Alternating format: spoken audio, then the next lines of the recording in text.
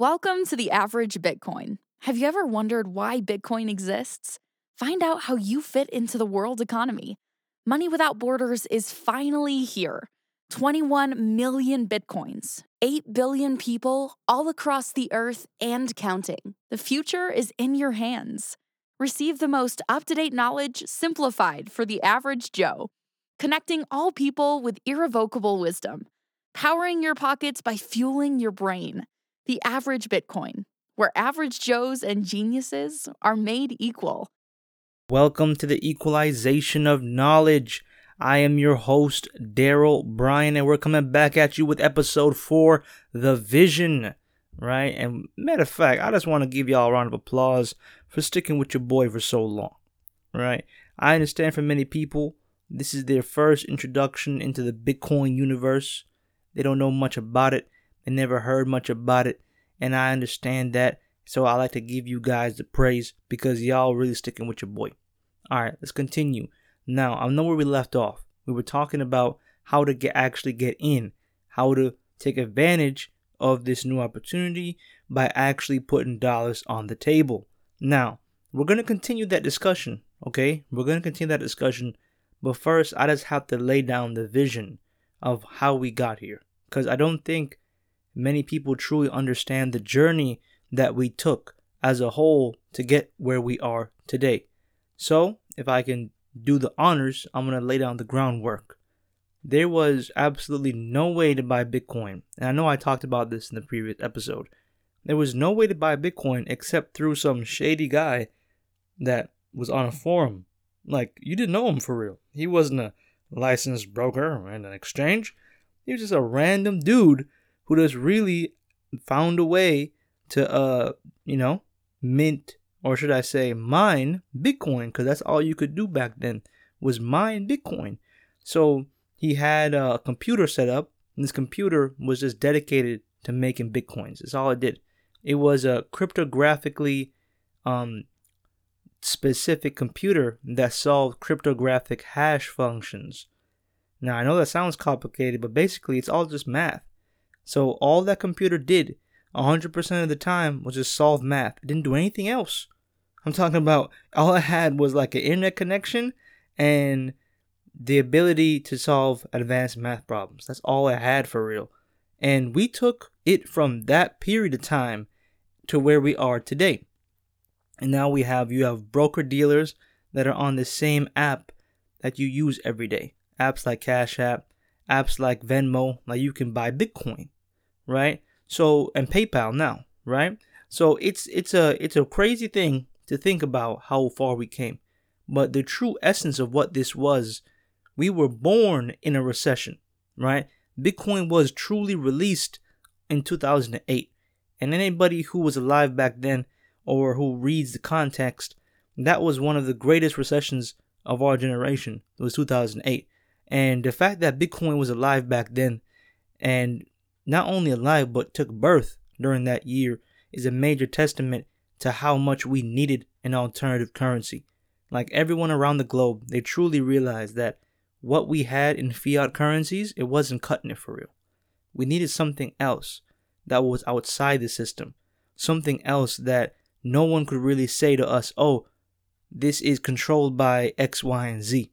That's why we have decentralized cryptocurrency. Because it's not controlled by one person, not controlled by just one organization. This is the equalization of currency. I can be in Sudan and get paid in Bitcoin. I can be in Gambia and get paid in Bitcoin. I can be in North Dakota and get paid in Bitcoin. So anywhere in the world, I could get paid in Bitcoin. So instead of it becoming like a global currency, it became an internationally recognized, decentralized global currency. Now, what's the difference? The difference is within this decade, we will most likely see the United States and many other countries start to form their own global currencies. They're going to be called CBDCs, right? And you can do research on that. We're going to see the emergence of these new digital currencies that are going to be direct competitors to Bitcoin. And what's going to happen is that's going to bring a lot of competition to the table. Now, the difference between them and the difference between us is a simple fact that we are not controlled by any one organization. We are not controlled nor limited to the regulation and the stipulations of any one organization, right? This is free sauce. Free sauce for everybody to apply to their burgers and buns. You dig what I'm saying?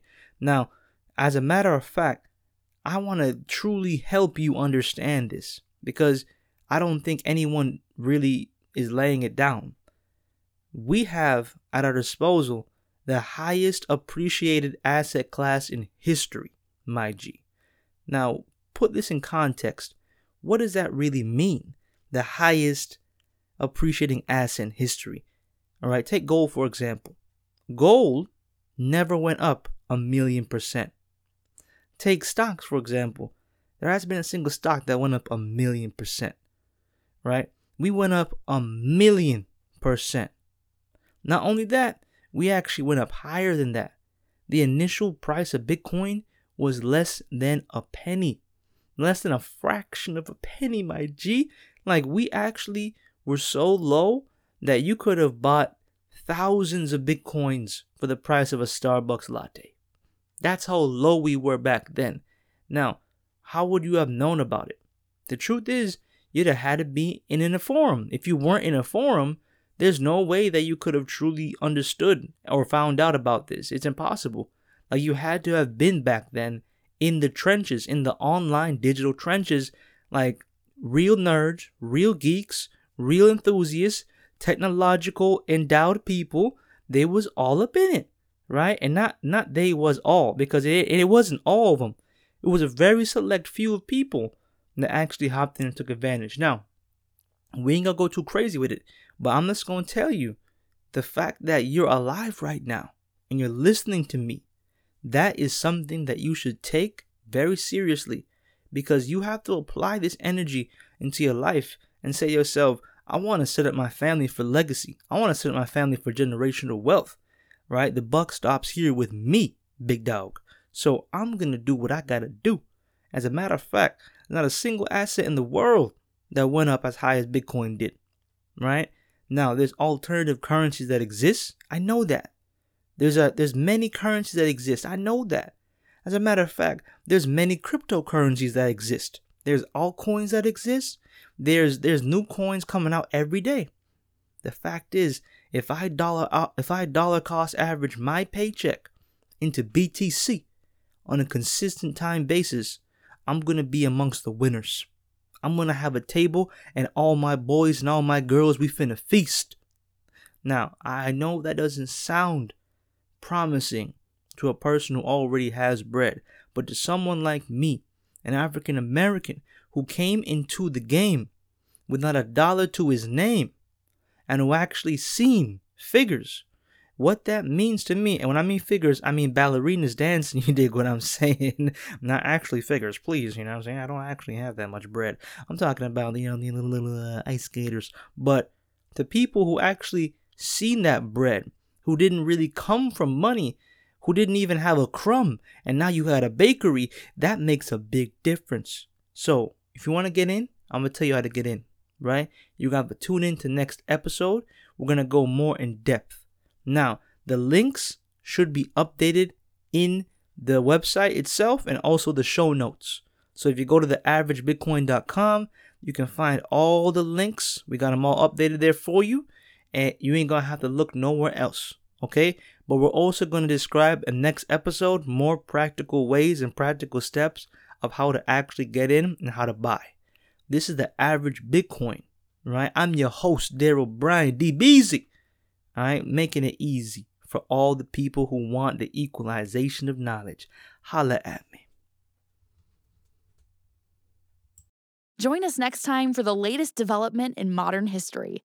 Stay safe, secure, and free, like Satoshi Nakamoto dreamed.